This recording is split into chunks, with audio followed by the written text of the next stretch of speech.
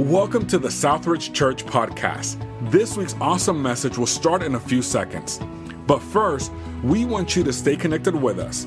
You can find us on sanjose.cc or subscribe to the podcast. Heavenly Father, we love you.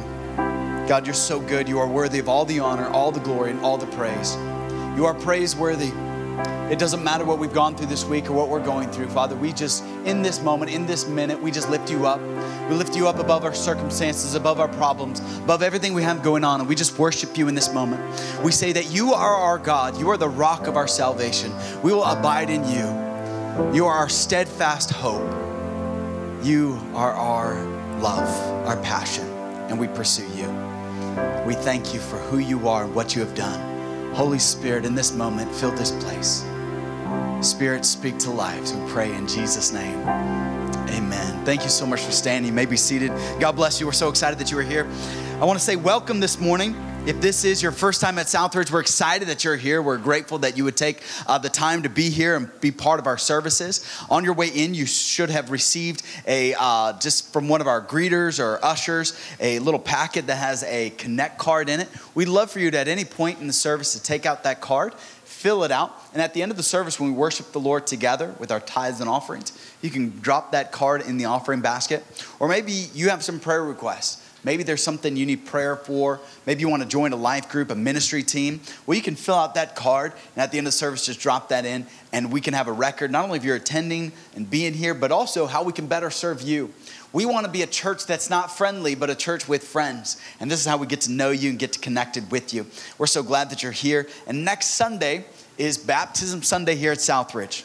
So if you have not taken the next step and gone public with your faith and been water baptized, we want to invite you back next Sunday for our baptism service. It's going to be a great Sunday. Every Sunday is, but next Sunday we love celebrating baptisms here at Southridge. Well, if you have a copy of God's Word, you have a Bible, would you please open it to the book of 1 Corinthians chapter number 11, and we're going to be looking at a verse. We're in a new series entitled Discipleship. And I'm really excited that we get to dive into such a deep topic as discipleship, a needed topic for us to take time and to really dive into it and look at it. Because our church, like so many churches, is great at reaching the lost and losing the found. Let me say it again. Our church, like so many churches, is great at reaching the lost and losing the found. It seems that as soon as we see somebody saved and people added to the church, you got people leaving. Not just because, they're upset or they're disgruntled. Most of the time it happens because of the fact that we are wrestling against the world, the flesh, and the devil. And they're out to take Christians down. And so we want to make sure that people are rooted and grounded in their faith, that they got a strong foundation and they know what they believe, they know why they believe it, to navigate life's storms. We not only want to see people grow and mature in their faith, but we also want to make sure that we are reaching San Jose for Christ. That's what God has called us to. He's called us to reach this area. And we said last week that discipleship is vital and needs to go viral in our church. And the goal of discipleship is to help someone reach their full God-given potential. And I know potential is an overused word, somewhat cliche, but that is the goal of discipleship. That someone would reach their full God-given potential. That's what we want for everybody who's a part of Southridge Church. We want you to reach your full God-given potential. There's an old quote that says, many people die with a song still left inside of them. We want to make sure that we are living life to its fullest and we reach our full potential. And to this fact, Jesus gave 5 commands in Matthew, Mark, Luke, and John, but only one of those 5 commands did he call the great command, and we studied that last week in Matthew 28. It says, and Jesus spoke to them saying, all power has been given to me in heaven and on earth. Go therefore and make disciples of all nations, baptizing them in the name of the Father, the Son, and of the Holy Spirit, teaching them to observe all things that I've commanded you. And lo, I am with you always, even to the end of the world. But maybe you're thinking, okay, Pastor, I got the message last week. I was here, I listened, and I'm back this week. Even though you went long, Pastor, and even though it was hot, I am back. Well, thank you for that. So glad that you're here. But you're saying, hey, I want to do that. But how practically do we do that? How do we make disciples? How do we really reach the world? I mean, you got us fired up about it, even stepped on our toes about it. But how do we do that?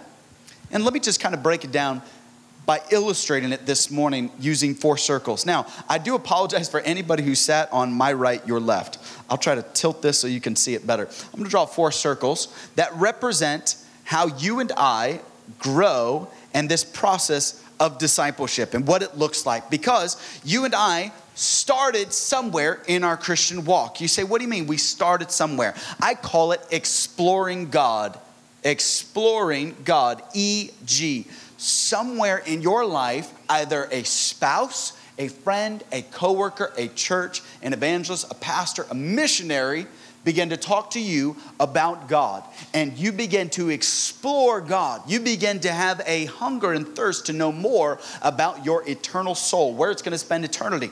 And so that started that process. Well, from this process, something happened in your life, or we pray something would happen in your life, and that's an encounter with Jesus, where you met a man by the name of Jesus who died on the cross for your sin, who spent 3 days in a borrowed tomb and resurrected of his own power and calls us to a new life. And so you were exploring God. This happens to do with the fact that you were looking for fellowship, okay? And I'm going to write the word fellowship here. But that's not where you stayed. You see, you went on to not just exploring God, but beginning in God. Your Christian walk began to grow. You say, well, how did I get from here to here? One word. You got from here to here because of grace. God's riches at Christ's expense. You see, God sent his son Jesus to die on a cross for you and for me so that I can move from here to here. He bridges that gap. That's salvation. That's the first foundational stepping stone to help somebody understand in the discipleship process. And I just noticed it looks like a really nice smiley face right there. That's great. Man, that's awesome. I didn't notice it in first service. But it's God. It happened because of grace. God's riches at Christ's expense.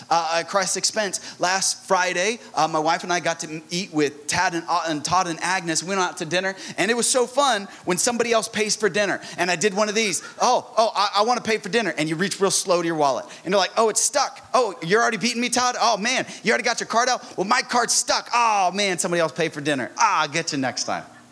Don't we love it when that kind of happens? Somebody else takes care. You see, what God did was infinitely greater than that, but that's what he did.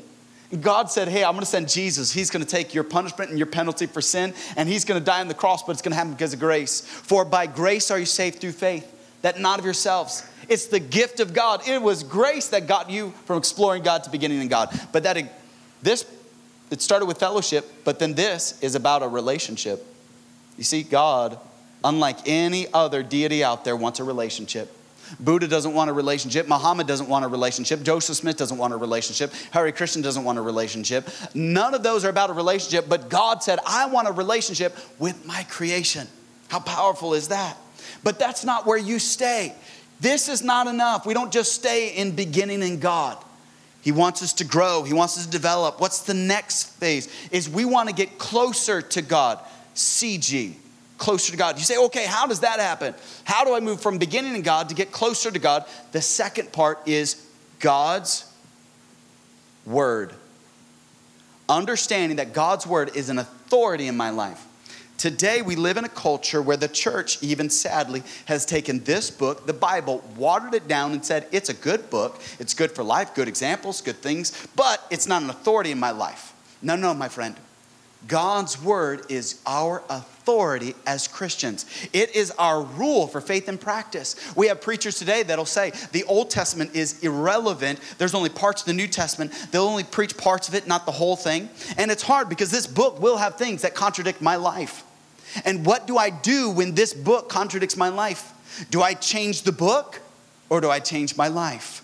And so if you're going to grow and get closer to God, you get in God's word. I want to be close to Jane. I want to have a strong marriage. So I get around her. I learn, how does she like her coffee? How does she like her breakfast? How does she like her house? How does she like her children to be raised? How does she like her husband to behave? And I pick up on those things by spending time with her. You say, how do I get closer to God? Get in this book. Make it a habit. The word said this. David the psalmist said, thy word have I hid in my heart that I might not sin against God. That was his desire. He took this word. Thy word have I hid in my heart. He said in Psalms 1, he said, meditate in this book day and night, and you will be like a tree planted by the rivers of water that bring forth its fruit in its season, and its leaf shall not wither. God said, when you're planted in the word, there's no dryness to you.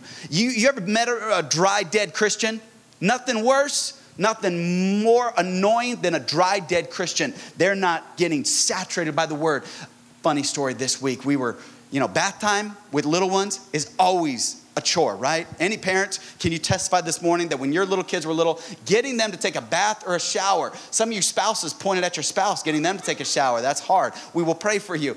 But this week, my son Austin, he is so quick, so clever. So we were talking about, hey, time to go get a shower. He got back from Taekwondo. Come on, go take a shower. And he said, I already cleansed my soul in the word. I was like, what in the world, That's literally what he told us. He said, but I cleansed my soul in the word. I'm good. I was like, no, you smell. Your soul is clean, but your body's dirty. Go up and take a shower. And that's what we need to do, though. We need to take Austin's advice, and we need to cleanse our soul in the word.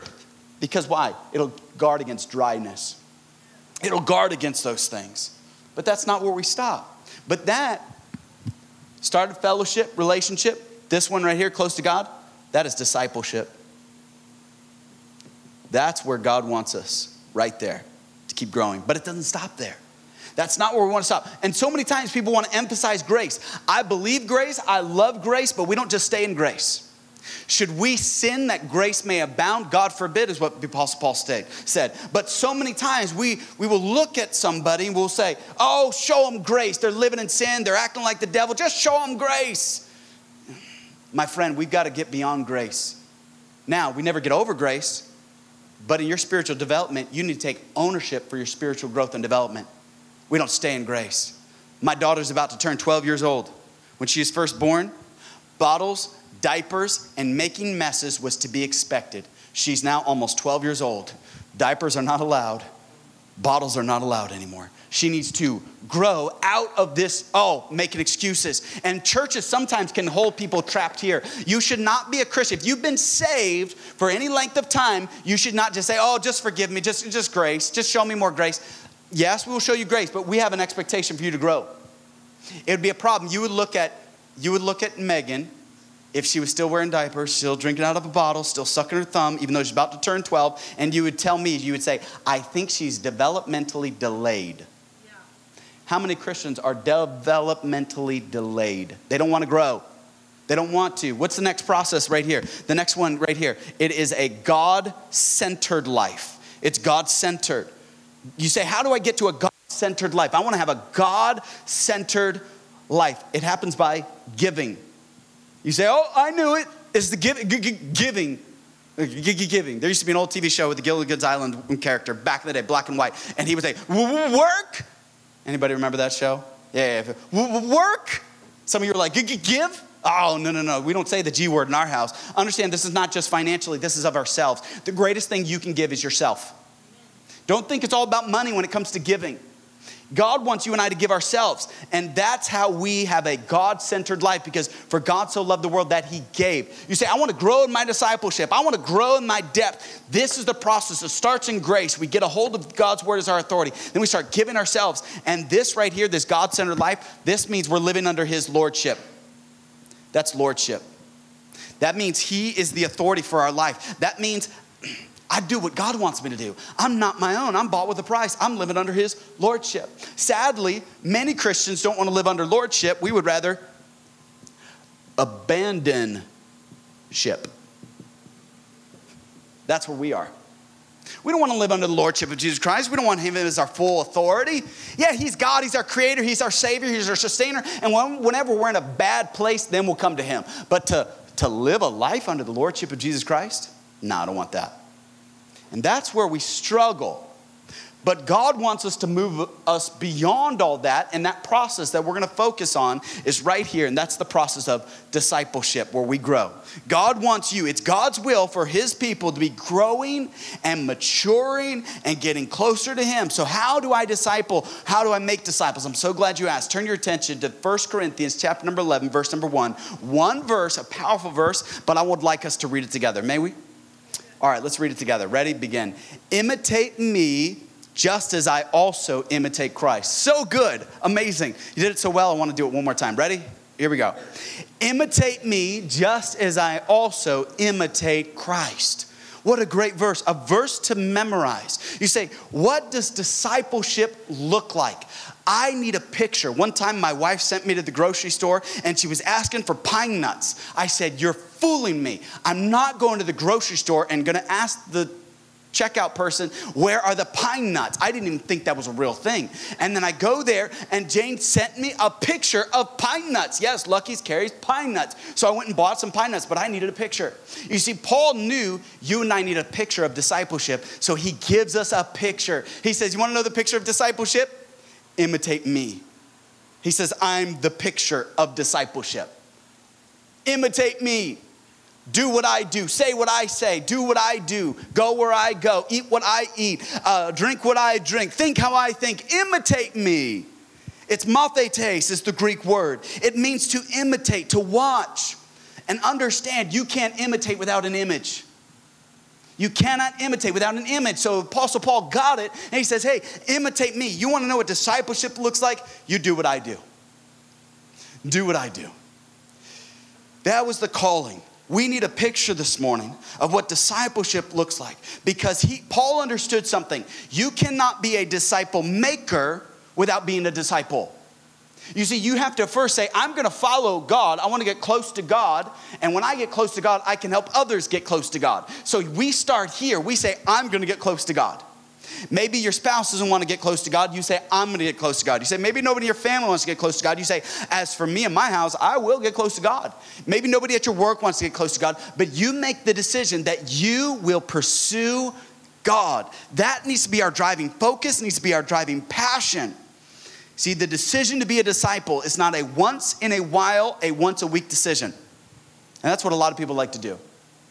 Being a disciple, that's just a once in a while. That's if there's a revival at church, I'm really fired up, or I'm really feeling the Spirit, then I can be a disciple. No. Being a disciple is not a once in a while, it's a once and for all decision. It's a one and done. That's what God is calling us to.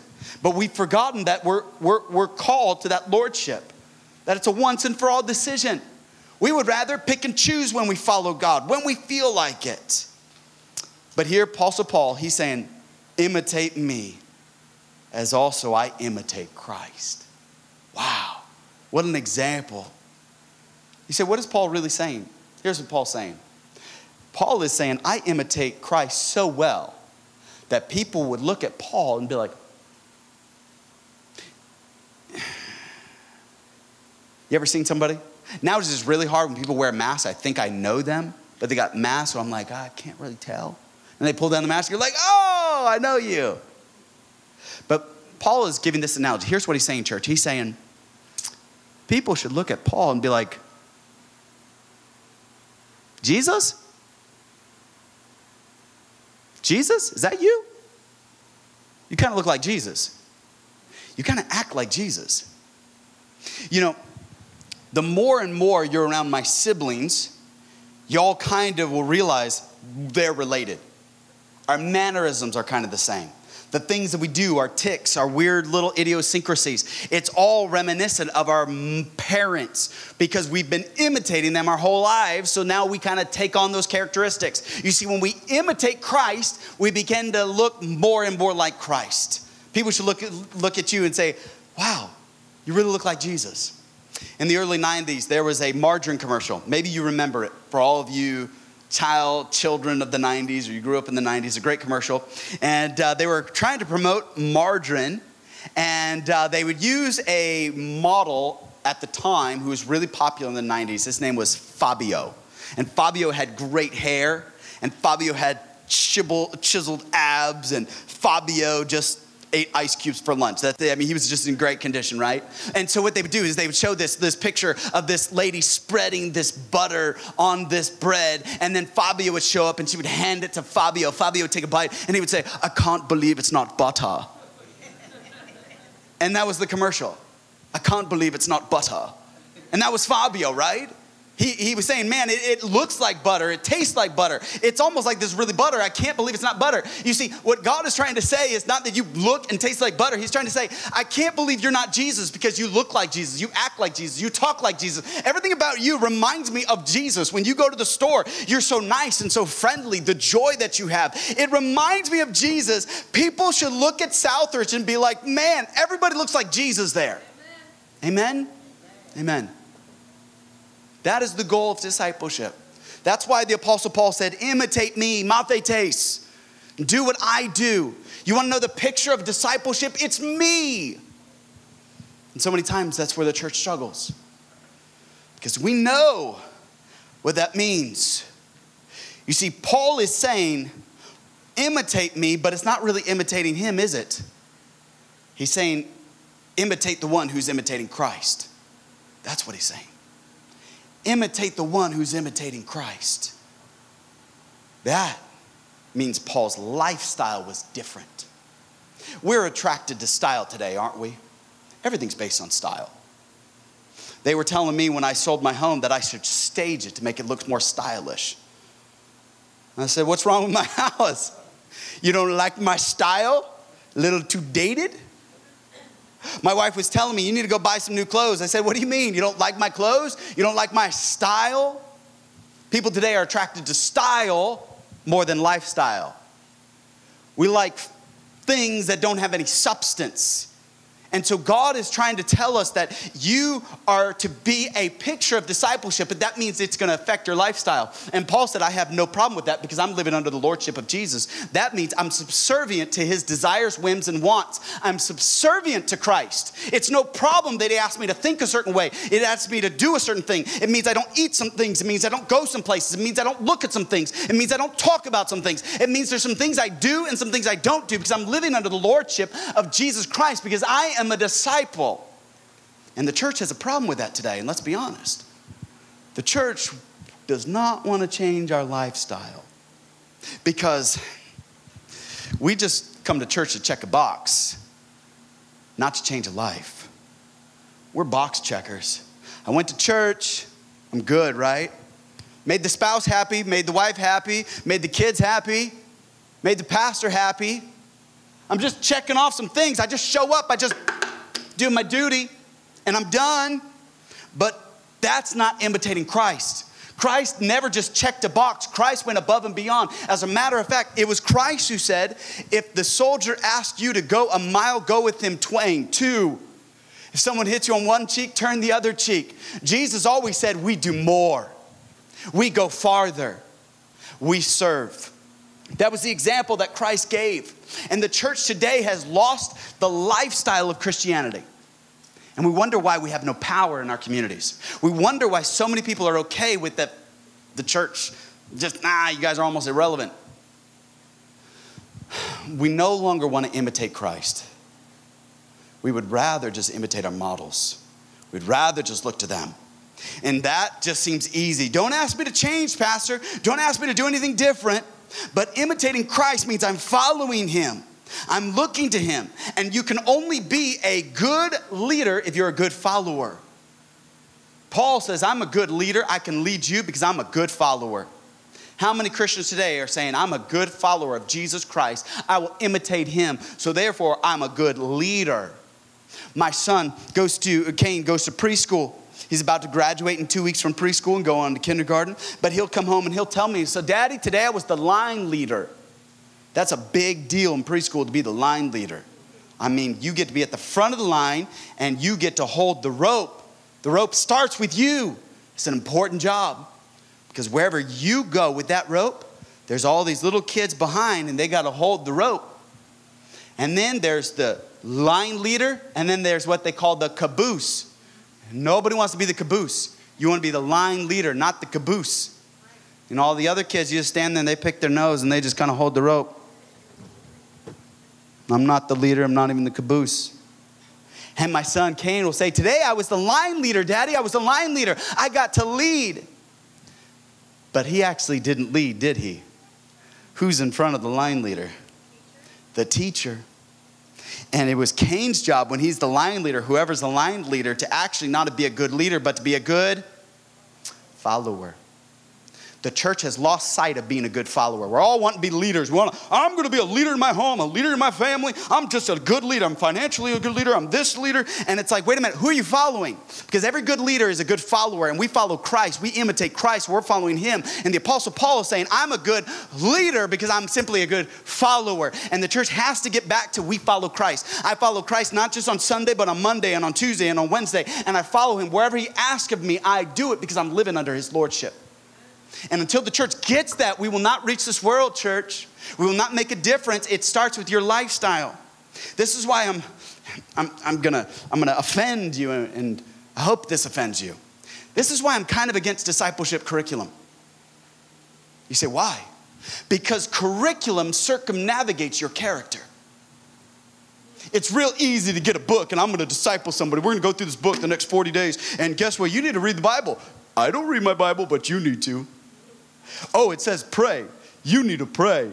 I don't pray, but you're going to pray. It says serve. I don't really serve, but you need to serve. It's real easy to open up a book and say, do this, do that, this, but we don't do it ourselves. And we can circumnavigate our own character instead of saying, wait a minute, no. You can't give what you don't have, and you can't take people where you have not been. But you will give people what you do have, and you will take them where you have been. So if you've been living for the devil all week, guess where you're going to take that person on Sunday? To the devil. That's what's going to happen. And yet the church simply would rather, we say, I'm sold out to God, but we certainly rent out our soul to the devil during the week, don't we? Yeah, we sell out for God on Sunday, but we rent out to the devil on Tuesday. And we've got to get back to saying, God, I'm going to live under your lordship and I'm going to become subservient. That is the picture. And understand, Paul is trying to drive this message that God uses men, not method. God uses people, not principles. And we get so focused that God just, oh man, pastor, you need to do this and you need to live this so everybody will become disciples. No, what if you changed your lifestyle? What would happen? I've got to go quickly. You see, many times we're not willing to go public with our private conversation. And why is that? Because our lifestyle isn't one we would be proud of. Let me ask you a question. If I came to you and I said, I want to grow spiritually, I want to get closer to God, and I want to move from close to God to God-centered, so I want to hang around you the next 7 days, 24 hours a week. I'm going to eat what you eat. I'm going to watch what you watch. I'm going to surf what you surf. I'm going to go where you go. I'm going to say what you say. I'm going to think what you think. I'm going to dress what you dress. I'm going to be with whoever you are with. I'm going to follow you, and man, will you take me from here to here? And that's the question you need to ask. Let me go to the next step. Some of you are more comfortable taking Jesus to a place you would not take me. You're more comfortable surfing some things on the internet with Jesus than you are with the pastor. You're more comfortable with associating with things and doing things with Jesus than the pastor, because the Bible says that Jesus never leaves you nor forsakes you. Correct? Yeah. So you're fine with Jesus being right there with you as you're doing that activity? But if the pastor be there, you'd be like, oh, no, we don't do that. Oh, we don't talk like that. Oh, we don't say that. I come over to people's house. I'm not there to judge, but people say things, they drop things, and you're like, oh. And they say, oh, that's not how we talk in our house. Oh, it's not? Actually, it is. Out of the abundance of the heart, the mouth speaks. So it came out. It was there. How did it get there? Now, this isn't to blast you. I'm not into behavior modification, but understand, my beliefs inform my behavior. My belief that I want to get God-centered informs my behavior. My belief is that God is the Lord of my life. Therefore, the Lord of my life dictates my behavior. Don't wait for the pastor to help you with your behavior. Don't wait for the life group leader, the discipleship class, growth tracks, or the ministry team to help you with your behavior. How about you say, I'm living under the lordship of Jesus. Therefore, my behavior will change, and the world will be benefited by it. You're telling me the world would not be benefited by you dealing with your anger problem? Yes, the world would be better. You're telling me the world wouldn't be better because we get a hold of this substance abuse? One of my childhood friends died this week from an overdose. He was 39 years old. They found him in the San Joaquin River. They don't even know how long he was there. They ruled out foul play. But ever since high school, he's always struggled with substance abuse. I told my brothers, I said, hey, you know so-and-so passed away? They said, yeah. Isn't it sad that high school was the best time of his life? Because the last 20 years, he's been living on the streets homeless in Fresno. Never could deal with substance abuse. Never could get a hold of it. Where was the church to show him a lifestyle of victory, a lifestyle of overcoming? Because I think you're like me and we want to be comfortable. We don't want to change for God. We want God to fit in our box, our paradigm, and we check that off. So God, as long as you work within this little time frame, Sundays from 11 to 12, as long as you do everything, God, you want to do in that little hour time frame, we're good. You ask me to throw a couple bucks on the plate, we're good. But to change my lifestyle, to love the lost, to bless those that curse me, to go with them an extra mile who use me, to forgive, to love, to serve, you're asking me too much. So Paul understands we need a picture, but I got to move fast. He also knew that we need more than just a picture. Remember the books called the paint by number books? And it has an image of an animal or a scenery. And if you will look at the number, it has a corresponding color. And if you just simply will use that color with that number, when you're finished, it'll look beautiful. It's a paint by numbers. Anybody here will look like an amazing artist if we have a paint by numbers. Paul gives us a paint by numbers here. He says, hey, there is simply the picture of discipleship, then he gives us a pattern. The pattern is imitating Christ. He said, imitate me just as I also imitate Christ. You see, discipleship is not sit still while I instill. A lot of people want to come to church and, all right, pastor, fix my husband, pastor, fix my children, pastor, do this, get them in this, get them in the life group, this. Instead of understanding that the pattern of discipleship is not sit still while we instill. You see, preaching is about listening. You're doing a great job of listening. Nobody's passed out. Nobody's just given up, laid down, closed their eyes and snoring. Thank you very much for that.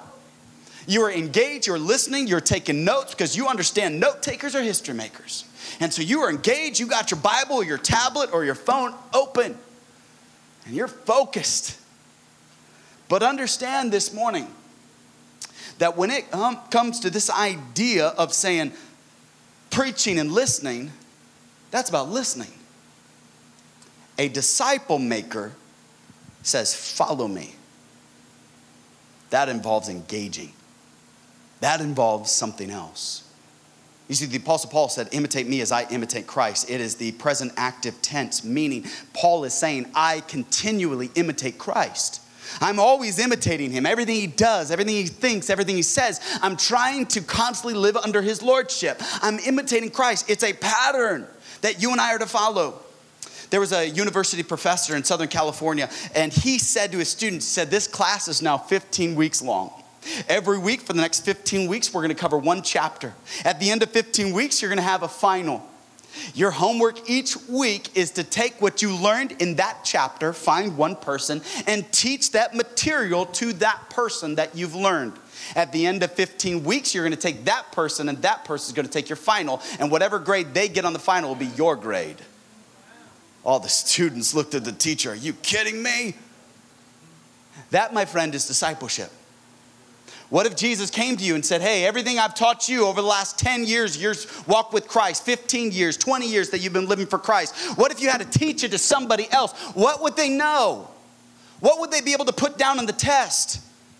Would they say, well, I believe in grace. I love grace. Do you know anything else about God? No, I just like grace because I've only been saved. I don't know anything else.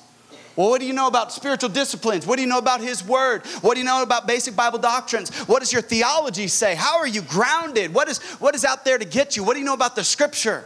They say, no, let's just talk about grace.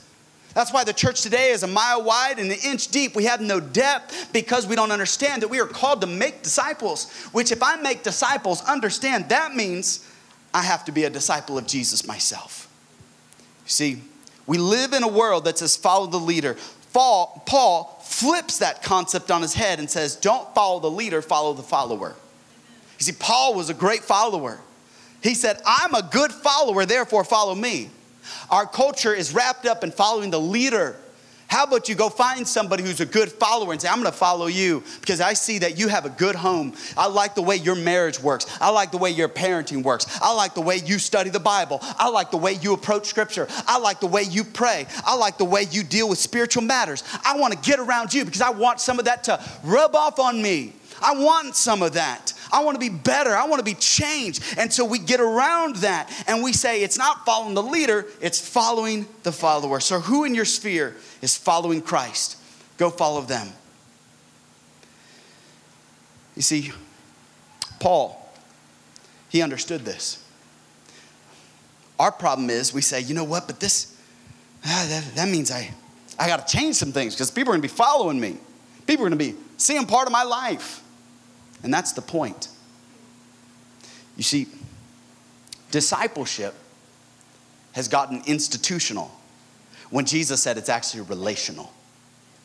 You see, the church has gotten institutional and we've reached out that it's relational.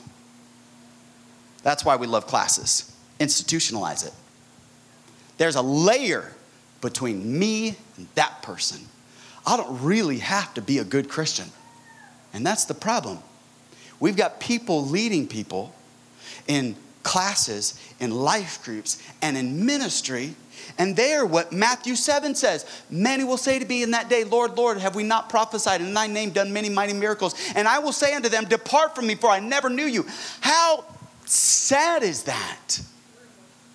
That there are people that they think they're going to heaven, they're going to spend an eternity in hell. And they were leading other people to hell as well.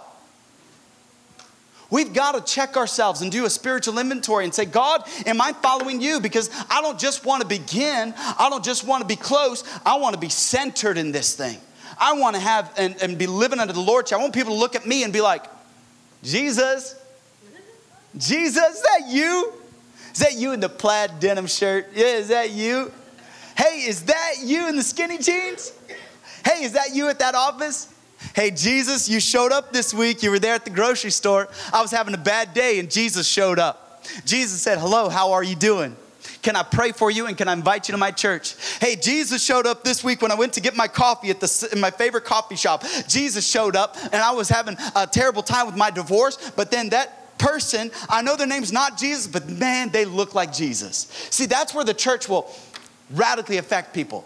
Who wouldn't want to go to a church filled with people that look like Jesus, act like Jesus, look like Jesus, loving like Jesus, serving like Jesus? Couldn't wait to see you. Didn't care what had happened. They know how to show you grace, but they know you're growing and they know that, man, they're just going to keep giving and serving. They're living under that lordship. That would be a great church to go to, and that's what Southridge needs to be. It needs to be a place where people are living under that lordship. Amen. Amen. But understand this. Making disciples will make me. Paul knew it. Paul knew. Man, if I'm making disciples, this is going to help make me. You know, every time I pull out the Bible to prepare a message, I always receive the biggest blessing. I always have. When you start discipling somebody, you start pouring out, you're going to get the blessing. You say, I don't know very much. Guys, I'm in my late 30s. I don't know everything. I've only been pastoring 8 years.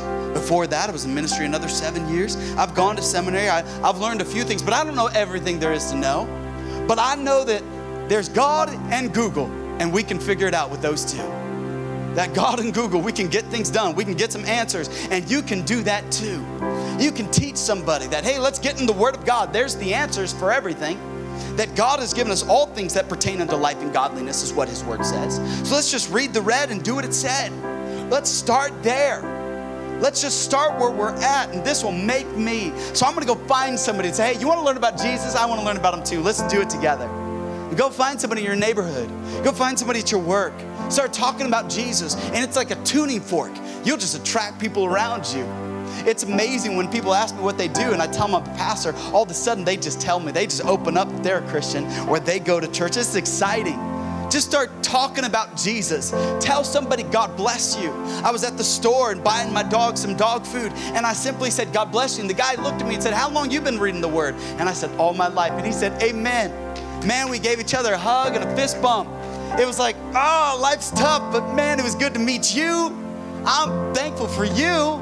And we need that. Our community needs that. But here's what's powerful. You see, Paul, he's not afraid or embarrassed that you would follow him. There's a famous commercial by Charles Barkley. He came out and he said, I am not your role model. We would agree with that. The only problem is I know a lot of Christians say, I don't want to be a role model. And it's not because we don't want people following us. We actually like the attention. It's that it means we got to change. We got to change. You know, there's little things in my life that I don't think are sins, but I don't think I need to be doing it. You know, the Bible says that the abundance of the heart, the mouth speaks, so we shouldn't say certain things, but that's not why I don't say bad words. I just want to reflect Christ with what I say, with what I take into my body, with what I look at, with what I think about, with where I go. You know, we've been focused on South San Jose for so many years now. I'm running into a point where I start running into people. I'll be with some people and the cashier, the person there, they say, oh, I know you. Hey, pastor. Because I've been focused on one area because I want to pastor this area, this neighborhood. I want to know people. Man, I go in there and I say, hey, I've been to your church. All of a sudden, I'll look at my kids and be like, shape up, straighten up. Be on your best behavior. People are watching. Hey, people are always watching. They're wanting to know, is Christianity real? The atheist is looking, is Christianity real? The skeptic, is it real? They're exploring. We're the only Jesus they're going to see. We're the only Bible they're ever going to read. Our lifestyle should be different. And can't we do it? Can't we change our lifestyle to see somebody else's life changed? You see, Paul, he didn't just stop at, hey, it's transformational. He gave us some possibilities. He said, I'm going to give you a picture. I'm going to give you a pattern. But here's what's possible when you follow me. See, Paul, he did something that Jesus did. Paul said, imitate me as I imitate Christ. Paul literally said, follow me. That's the word imitate. The imitation is an invitation. It's an invitation built in the text. He's saying, follow me. Who else said follow me? Jesus did. Paul's inviting you and I on this same journey to imitate Christ. You see, the job of evangelism isn't done if they are not a disciple. And the job of a disciple isn't done unless he's discipled someone. Genesis said everything reproduced after its kind. Everything does. I rode my horse yesterday. My horse is not going to give birth to a cow. Plus, my horse is a male and not a female. And I don't think it got messed up in the transgender stuff. So I think it's fine. I have a dog. My dog's not going to give birth to a cat. It's not going to happen. Because everything reproduces after its kind. Anything that's alive reproduces after its kind. But Christians are to reproduce other Christians. That's how the world is won. Why is it that everything in the natural order obeys that? Except for Christians. Except for us taking the gospel everywhere. See, unless the evangelized are becoming evangelists, our evangelism isn't going full circle. Church is not the end all. And Paul knew this. So Paul, he got somebody that he was going to disciple. And he writes to him a letter. Paul met this man in Lystra. His name is Timothy, young Timothy. And he writes 2 letters in the New Testament to him, 1 Timothy and 2 Timothy. At the end of Paul's ministry, he writes 2 Timothy, and he says in 2 Timothy 2, verses 1 and 3, he says, you therefore, my son, be strong in the grace that is in Christ Jesus. Hey, that's where you started. You started in grace, but he doesn't stop there. And the things that you've heard from me among many witnesses, commit these to faithful men. And what does the last part of the verse say? We'll teach others also. Here's Paul. I'm going to write some stick figures. Here's Paul.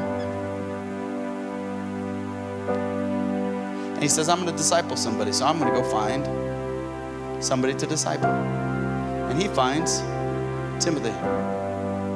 And he tells Timothy, it's all about discipleship. So then he tells Timothy, the things that you've heard from me, lifestyle, my walk, my talk, everything you've seen and heard in me, hey, you do that. But then he said this, he said, commit that, give that, pass that on. What you've gotten, don't hoard it. Man, we are spiritual hoarders, aren't we? Some of you got more stuff in your spiritual closet than you know what to do with it. Stop the spiritual hoarding. That's a good message. We'll preach that another time. But he says, commit that to faithful men. Did he say man or men? Help me out, church. Talk back. Men or men? Men. Help me out with English. Is that singular or plural? Thank you. That's more than one, right? So he said this. Faithful men. He said not just any kind of men, faithful men. Why did he say faithful men? Because he wanted men that'll reproduce. You see where it started? It started with one who reached another one who reached more, but it didn't stop there. What does the rest of the verse say? Faithful men. And what are these faithful men going to do? Oh, man, you guys are smart. Love this church. So what does that mean? That means it just kept going. You see, it just keeps going, church. That's how San Jose is one. It's because it just keeps going. When we just reach one, it's never just one. They reach another one and another one and another one. And San Jose can be transformed because we get discipleship and we're living under his lordship. And all of a sudden the world is changing. San Jose is changing. Your community is changing. Your family is changing. You're changing because discipleship, making disciples makes me. It changes me from the inside out because I'm imitating Christ. I'm imitating him and I want to be more like him. And I love what he loves and I go where he goes and I do what he does. And I'm not perfect, but God is helping me to reproduce myself. And that's where that process takes off. Now, church, we all agree with this, amen? When you say amen, that means I agree. That's what it means. We all agree that discipleship is in the Bible. It is commanded in Scripture. Scripture's filled with it. We see it. We see the picture. We see the pattern. We see the possibilities. We see it. We agree with it. The problem is not that what we agree with. The problem in the church today is what we apply, not what we agree. You see, information without application hinders transformation. Let me say it again. Information without application hinders transformation. You and I will never see San Jose transform, and this is what we're called to, unless we apply this. We say, I'm going to go find somebody. I'm going to find a Timothy. I'm going to pour everything I've got into that person.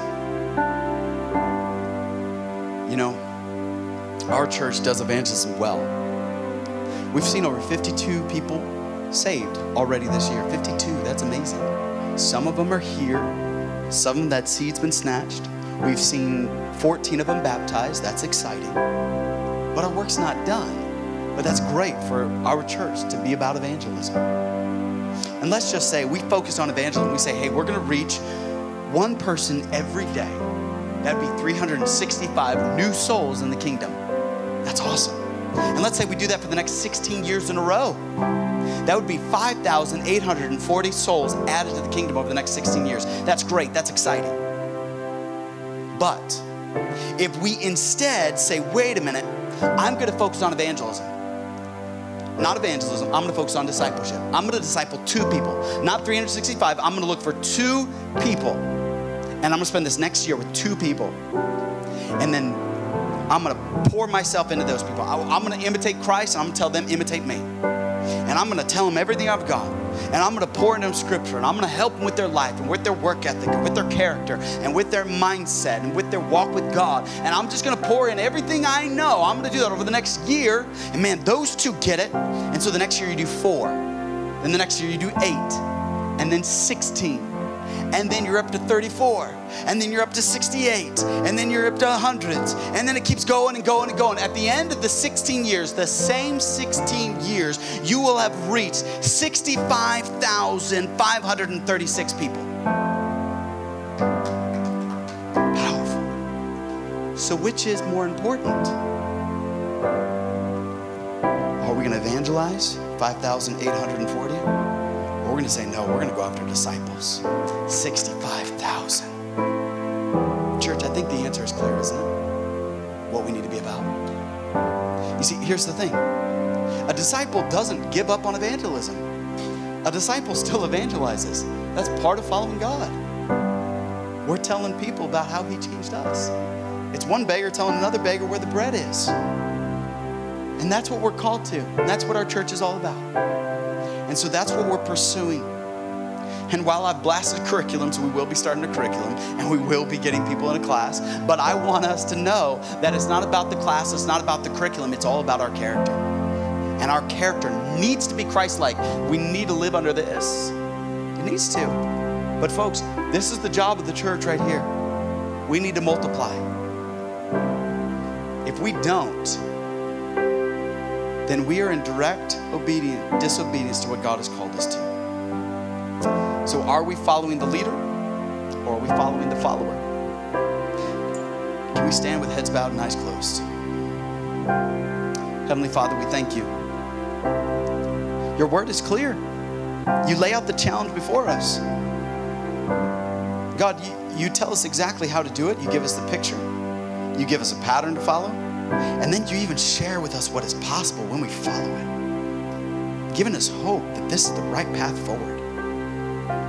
God, we are called to San Jose to not just make a difference, but man, make a dent. So God, as we are here with everything we've got left inside of us, let us transform San Jose for Christ. Let us reach the thousands of people that are here. Let us see them one for you. Lord, as we build buildings, as we build schools, and as we reach people, God, as we grow and minister, God, may we never neglect discipleship. With everybody standing with heads bowed and eyes closed.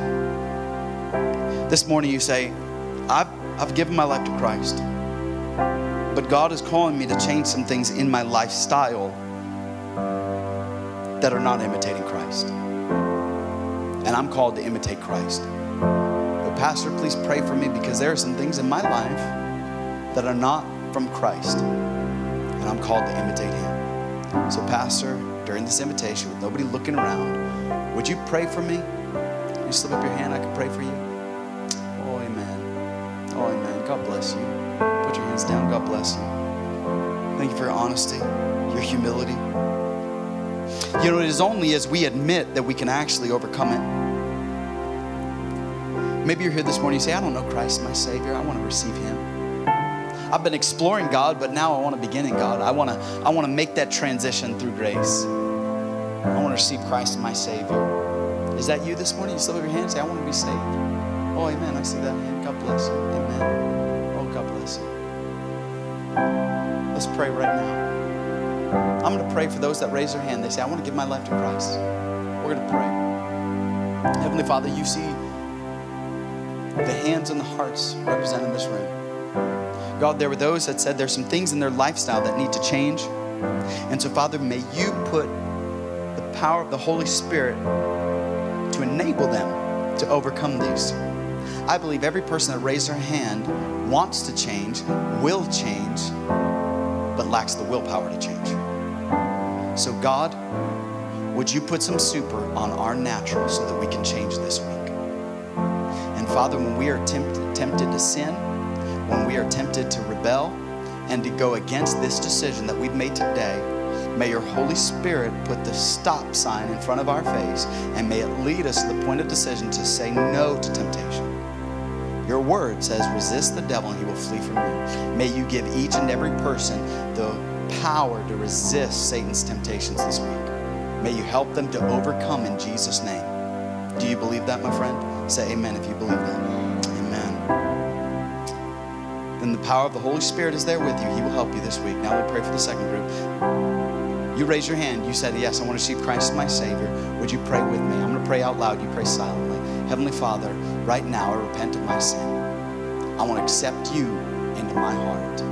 I want to receive that grace that is freely given, that cost your Son his life, so that I might have eternal life. But I don't want to just stay in the grace. I don't want to just begin in God. I want to grow in God. So help me, Father, to take your word, plant it deep in my heart, so that I can be a mature follower of you, so that I can help others follow you. In Jesus' name I pray. Amen. Did you pray that prayer? Say amen. Amen. God bless you. God bless you. Let's stay standing. Let's sing and worship another song before the ushers come.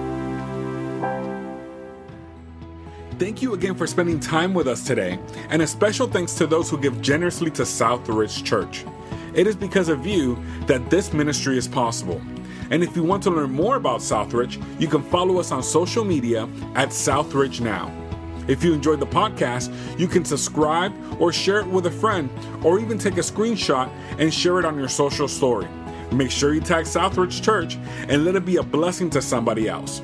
Thank you again, and we'll catch you on the next one.